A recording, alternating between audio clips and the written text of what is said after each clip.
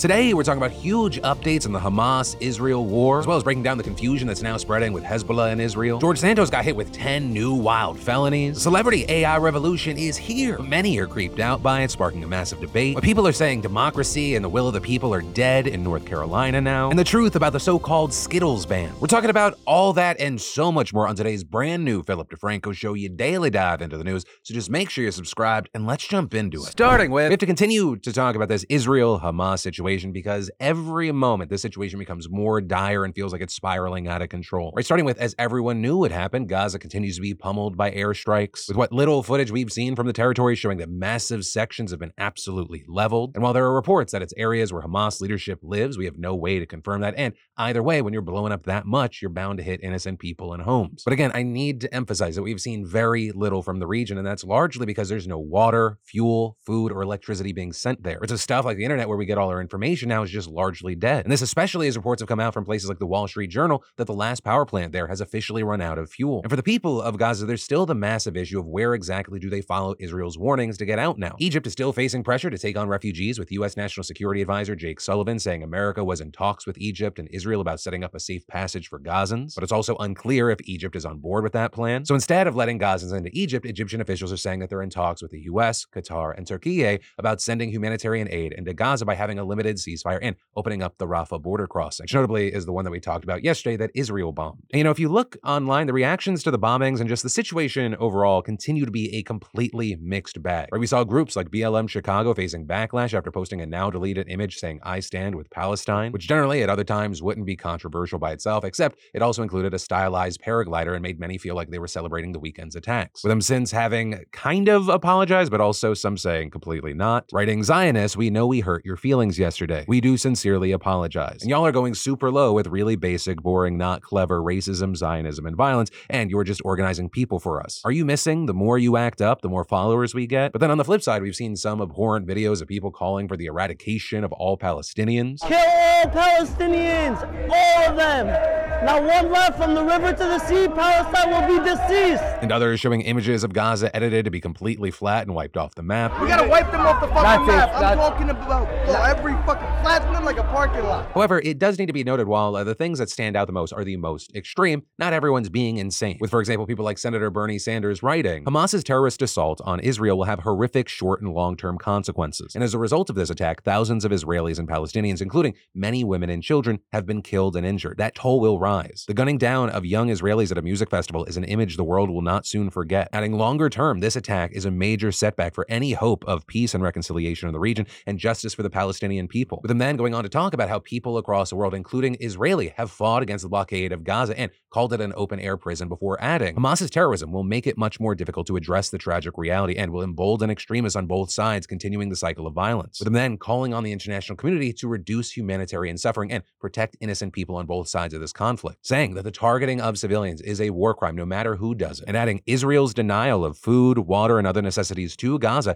is a serious violation of international law and will do nothing but harm innocent civilians." With him then calling on the U.S. to still back Israel, but also pressure them to have some restraint when bombing Gaza, and ending that with children and innocent people do not deserve to be punished for the acts of Hamas. But of course, with all of that, with people as divided as they are now, mixed bag of reactions. Right, well, that post got a lot of love and support. For others, it wasn't enough. Other people saying, "Better you said nothing at all," which continues to be kind of the trend of anyone that has like a nuanced opinion of this. Like the same person putting out the same statement by some is being called a Zionist, others calling them a Nazi. Now, with all that said, that could have normally been the extent of the updates for today, except for the fact that as we were recording this, things were reportedly heating up in northern Israel. Right? I mean, we've talked about how Israel's been trading blows with Hezbollah. Right? They're a militant group that controls large sections of Lebanon, including pretty much the entire border region with Israel. And at first, it was things like mortars or targeted missile strikes, but now it's seemingly a more constant stream between the two sides. There were even widespread reports across social media as we were recording this morning that Hezbollah had conducted drone strikes across northern Israel and had paragliders entering the country. And notably, because of fog of war making it difficult to confirm anything, that was the narrative for a few hours. But then it seems like that was a false alarm, partly sparked by Israel sending a notification to residents to shelter in place, according to the IDF. However, that does not mean that Hezbollah isn't a serious concern. In fact, not only have the United States and other allies warned them to stay out of the conflict, the U.S. has even sent a carrier strike group to the region region that an American official said was, quote, a deterrent signal to Iran, Lebanese, Hezbollah, and any other proxy across the region. And you have outlets like Business Insider and the Wall Street Journal reporting they were even sending a second one. However, it still wouldn't be a complete surprise if Hezbollah attacked. The two sides have fought before, and Hezbollah is known to do pot shots across the border whenever groups like Hamas act up. But also the last time it happened on a massive scale, Israel pummeled them. But that notably was well over a decade ago, and Hezbollah's capabilities are much greater now, especially when compared to Hamas. Right, Hamas can do things like shoot small rockets and carry out horrific surprise attacks like it did this weekend. But Hezbollah is closer to what some countries are actually capable of. Things like advanced anti-tank, ship, aircraft missiles, much larger rockets than Hamas's, and even combat tanks and artillery. And that's on top of having an organization that is much larger than Hamas. Which actually brings us to the next thing we need to talk about. And I kind of haven't because it's always been on the edge of this discussion.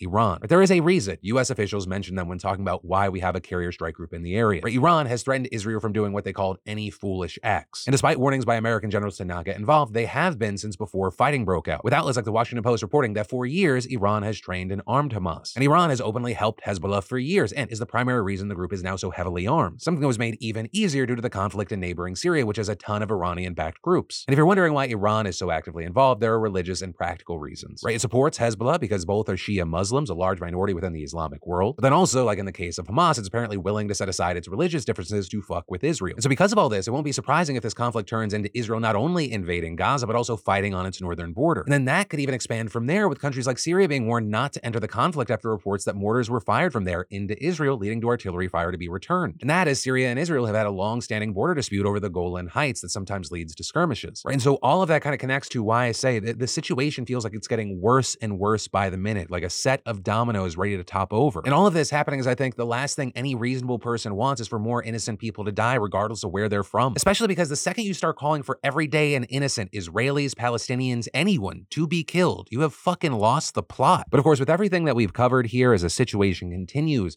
to develop, I'd love to know your thoughts and feelings in those comments down below. And then, Representative George Santos just got bitch slapped with 10 new felony charges, with a new indictment which was unsealed yesterday charging the congressman with 2 counts each of wire fraud, making false statements to the Federal Election Commission, falsifying records to obstruct the FEC, and aggravated identity theft. And then just sprinkle on top 1 count each of conspiracy to commit offenses against the United States and access device fraud. According to the indictment, between December of 2021 and August of 2022, Santos devised and executed a fraudulent scheme by stealing personal identity and financial information of people who had donated to his campaign, with Santos then allegedly making charges to those people's credit cards repeatedly without authorization, racking up tens of thousands of dollars that were transferred to his campaign, the campaigns of other candidates, and his personal bank account. And what's more, prosecutors also claim that Santos attempted to conceal the source of the money and avoid campaign contribution limits by lying and saying that the donations were made by other people, including his own relatives. Right, and to that point, we're not talking about small amounts of money here. For example, in one instance outlined by the indictment, Santos allegedly used one donor's credit card billing information repeatedly to eventually rack up nearly $45,000 in unauthorized charges. And this including at least one instance where he transferred $11,000 directly to his own bank account. And that's not even the only fraudulent scheme Santos is accused of orchestrating. Prosecutors also allege that Santos convinced 2 donors to contribute $25,000 each to a company that he was associated with by falsely claiming the business was a nonprofit or an independent expenditure-only committee, and their money would go to his campaign. But not only was that a complete lie, Santos then allegedly transferred that to his own accounts and used it for his own personal benefit, including to make cash withdrawals, personal purchases of luxury designer clothing, and pay off debts and associates. Also, it's not just donors that Santos is accused of defrauding. The indictment also says that the congressman, along with his campaign treasurer, Nancy Marks, lied to the FEC, the Republican Party, and the public about the amount of money his campaign had raised. Right, in this, so he would be considered a serious candidate who could qualify for financial and logistic support from the GOP under benchmarks set by the party. And specifically, he did this by claiming in FEC filings that his family members had made significant financial contributions to his campaign, and that Santos himself had loaned his campaign a huge amount of money when, in reality, he had done no such thing. And again, we're not talking about petty cash. Santos claims he loaned his campaign $500,000.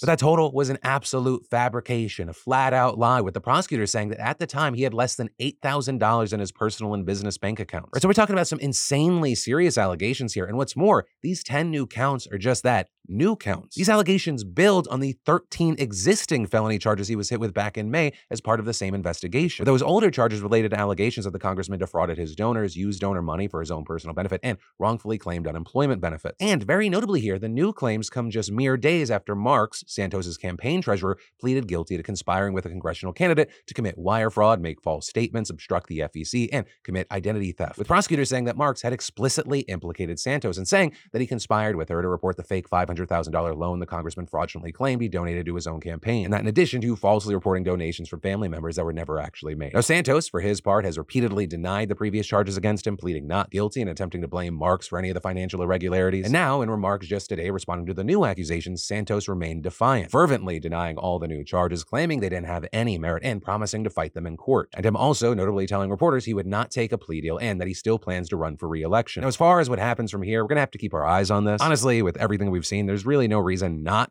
to expel him. And in fact, you have a group of House Republicans from New York trying to revive efforts to get him expelled. But with how thin their majority is, the question remains, could they get enough Republicans to vote along with expelling him? But for now, we'll wait and see what happens in the short term, especially because, of course, not only is everything important now, 2024 is just around the corner. We got a whole election cycle nightmare that we're gonna have to trudge through together. And then, are you feeling the effects of inflation right now? I mean, I know in LA, gas is like $6, sometimes $7. And if you feel like you're working to get ahead, but seem to be falling further into debt with credit cards, personal loans, and medical bills, you've probably thought to yourself, is there another solution to paying off your debt? And well, thanks to today's sponsor, PDS Debt, they have customized debt savings options for anyone struggling right now. Right? If you're making payments every month on your debt and your balances aren't going down, listen up. PDS Debt rolls all of your payments into one low monthly payment based on what you can afford. And everyone with over $10,000 or more in debt qualifies. And get this, there's no minimum credit score required. You can pay off your debt in a fraction of the time, saving thousands in interest and fees. And PDS Debt is giving you beautiful bastards a free debt analysis just for completing the quick and easy debt assessment over at pdsdebt.com/DeFranco. Yeah, you'll receive a full breakdown of how to save on interest each month and the quickest way to take care of your debt. Just go to pdsdebt.com/DeFranco and get your quick and easy debt assessment today. It's time to take back control of your life and live for you, not your debt. And then, would you like Kendall Jenner or MrBeast to get in your pants? Because thanks to Meta,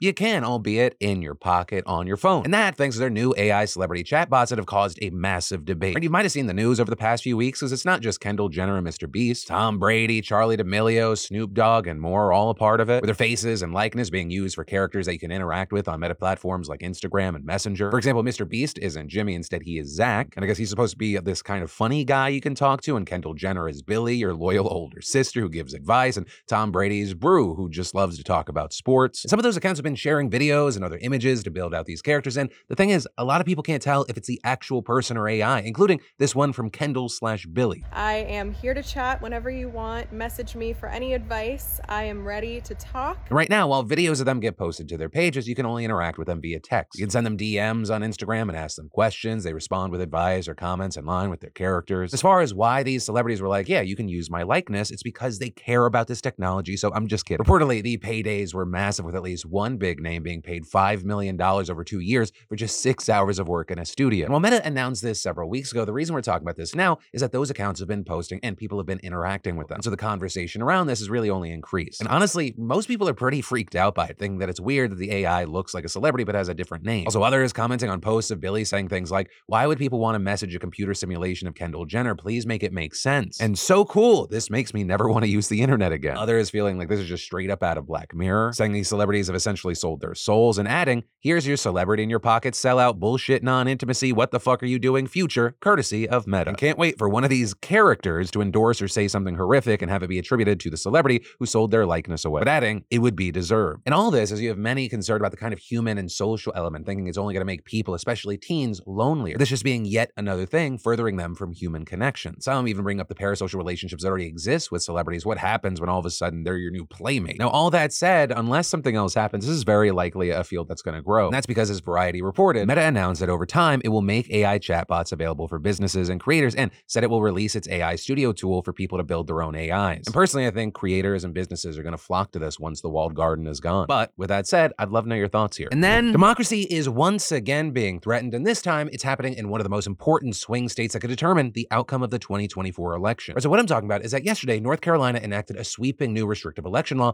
after the GOP-controlled legislature overrode the Democratic governor's veto of the bill. And this bill has many of the greatest hits that we've seen in similar election laws implemented all over the country since 2020. This including imposing new voter ID requirements for same-day registrants that will make it harder to cast ballots in the early voting period, as well as scrapping the 3-day grace period for receiving absentee ballots after Election Day, banning private money for election administration, and giving partisan poll observers the power to watch the voting process. And those changes could make all the difference in a state like North Carolina, where elections are super close. I mean, Trump only beat Biden by around 74,000 votes in 2020. And that same year, the 3-day grace period allowed for another 12,300 ballots to be counted, and one of the races for a state Supreme Court seat was decided by less than 500 votes. But also beyond those changes, the new law will get rid of the governor's power to appoint members of state and county election boards. Right, currently, the boards are controlled by the party of the governor, meaning that they've been Democratic for the last few years. And since then, Republicans have been fighting to try and change the state-level board. And while those attempts have been struck down by courts, including the state Supreme Court for violating the state constitution, and even rejected by voters, now that Republicans have a veto-proof majority, they're saying, fuck the judicial system and the people, and going forward with their own agenda. And so as a result, the GOP legislature is taking away the governor's power to appoint members and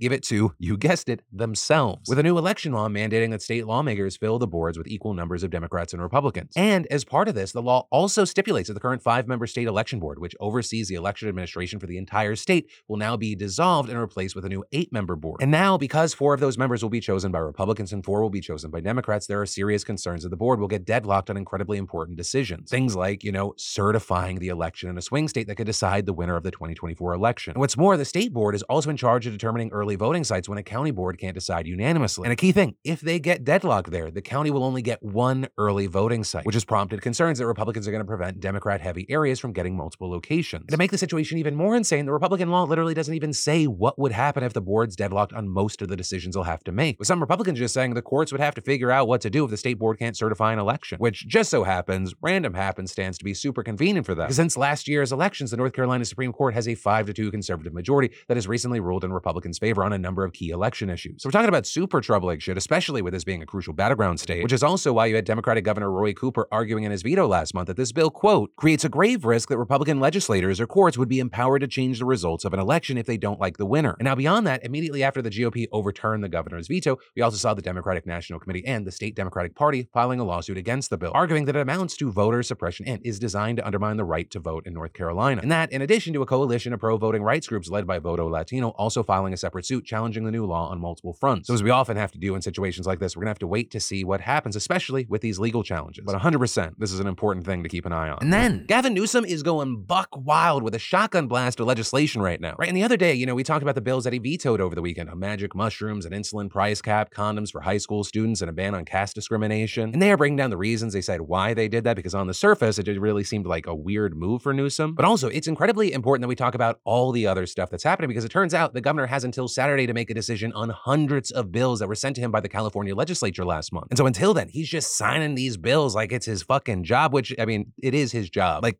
that is one of the main things. So let's just go down the line, starting with a law that bans Skittles. Except, not really, that's not what it does, but that is what some people online are twisting it to be. Right, so what the law actually does is ban 4 food additives commonly found in candies, sodas, and fruit juices. And this because they've been linked to cancer and other ailments in animals, which is why many other countries have already banned them as well. And as far as that Skittles rumor, the bill's first draft included titanium dioxide, a chemical in that candy, but the final version left it out. And on top of that, a big thing is that the law doesn't even go into effect until 2027, so companies have until then to modify their recipes, meaning that they're not going to just be pulling candies from the shelves. Or you don't need to run to the store right now like a lot of content creators are saying. Then next up, you got a new law make it easier to force people with untreated mental health issues or addiction into treatment, with supporters arguing that it gives authorities more power to provide care for members of the state's homeless population who refuse help. But then you have critics countering that and saying it violates people's civil rights and will only lead to more of them getting locked up. Then you got another law that's going to force major companies to disclose their greenhouse gas emissions, with supporters saying it could impact the fight against climate change, not just statewide, but nationally and globally as well. But then you also have some industry leaders who oppose the measure because it'll cost them money and for other, obvious reasons. Next up, you've got a law that makes social media platforms like TikTok and Instagram liable if they fail to stop the spread of content depicting child sex abuse, with supporters arguing it'll help clean up these platforms and give abuse survivors a means of legal recourse. But then you have tech industry groups opposing this change because they say it'll chill free speech and cause social media firms to censor a broad range of content, some of which may be legitimate. And all of that including so much more, like Newsom entitling workers to 5 days of paid sick leave instead of 3, allowing California legislative staff staff members to unionize, banning so-called junk fees or hidden charges on purchases, and creating a tool to help Californians request that data brokers erase their personal information. But again, all that's kind of just scratching the surface of what the governor's up to right now. I mean, he's just going to be signing more and more in the coming days, and after this week, there's going to be no more bills until the next legislative session in January. And then let's talk about yesterday today, where we take a look back at yesterday's extra large show, where we covered a lot of news, and we dive into those comments to see what y'all are talking about, your opinions, your feelings, your experiences. And well, of course, there was some continued conversation around Israel and Hamas. The comment section actually largely got taken over by two different stories, with the first being about that public school principal that was forcing his religion onto a student, using it to shame her because she was dancing, harming her prospects of getting a scholarship to go to a good school. And there we saw y'all saying things like interrogating a public school student about her religious beliefs and quoting scripture at her because she danced at an off-campus party is absolutely inappropriate and never should have happened. It's not your business what your students believe, and it's not your duty to do what that principal did. Freedom of religion doesn't mean you impose your beliefs on students in a government-run public school. And adding, I say this as a religious person myself, that is not what the Bible tells us to do, and I feel so sorry for the girl having to endure that. With people also going on to speculate some, saying things like, as someone who grew up in the church as a pastor's kid, what most likely happened with that student is the principal saw her dancing and he, quote, stumbled. He had sexual feelings for his student, felt guilty, and did what many Christian men in power usually do, punish her for what is seen as her fault. And saying this is something that happens so often in the church. Women and girls get punished and ostracized because people can't handle their own feelings towards girls just existing. But also saying it's not just men punishing them. Women are doing it too, trying to placate their insecurities and internalize misogyny. It's always an overaction, but people go along with it because what did she think would happen? And then, doing my job for me, adding something you didn't mention, Phil, the party was hosted by several parents. They paid for the venue and DJ and were there in the room. This party happens every year for homecoming. And in the meeting between the VP, principal, and student, her mother was not allowed to be a part of the meeting. Well, honestly, I could fill a whole video with just these responses. I'll end it with a comment. I love the thought of Kaylee and her peers watching Phil call their principal an embarrassing loser. But yeah, I would love if that was the case. Then also for this segment, the second story that really took over the comment section was that deep dive we did into D&D in prisons. I was delightfully surprised how much people loved that segment. A lot of people sharing their own D&D stories, some just regular social situations, some found it therapeutic, some actually talked about doing it in prison. And again, this is another one that could fill up a whole video. People sharing things like the D&D story. I stopped the game I was running when my dad had a brain injury and I regret it a lot. Saying the stress of the situation consumed a lot of my life, and when I finally started the game up, I immediately knew I made a mistake stopping it. I wasn't reducing my stress, I was removing a coping mechanism. The creative outlet and the connection to friends that I didn't have to see through the lens of grief like everything else was huge. Healing. People saying hearing how a 92-page manuscript was confiscated literally made me tear up. Saying that was a whole world that was stolen from that man. That was hope and confidence and change that was stolen. Saying I'm a DM myself and I know at least one other DM who keeps his world building backed up in 5 different places for fear of ever losing. And adding, aside from that, I'm constantly using D&D as a therapy tool for myself and others. I even converted my own therapist to the metaphor of spell slots instead of spoons, which if you haven't gone to therapy, that's like a whole thing of like you only have so many spoons you can give. You have to select how you give your energy because you only have so much of it. Something that I know but then disregard and I end up burning out. But then this person going on to describe a situation saying one of the members of my current group was able to use D&D characters as a stepping stone for coming out as trans, and she is so happy now that we play every week. And adding, being a DM helped me learn important mediation skills that help me with performance anxiety, gives me an outlet for the overwhelming inventive pressure that can build up in me, and most importantly, it lets me have friends, like really good friends that I have incredibly healthy relationships with. And also more connected to what we were covering yesterday, you had people who actually played the game in prison. Some of y'all sharing that it was essential to your pod's function, saying we were all friends at the table, black guys and guards coming up behind us to watch us play with nobody thinking anything of it, no fears of attacks or anything stupid. We were all just having fun and being nerds. I think that group is still running even now, and I hope so. I bought them a lot of books and a map when I got home. But that brings us to the end of your daily dive into the news today. Now remember, for more news you need to know, I got you covered right here. You can click or tap, or I've got links in the description down below. And of course, as always, my name's Philip DeFranco. You've just been filled in. I love yo faces, and I'll see you right back here tomorrow for more news.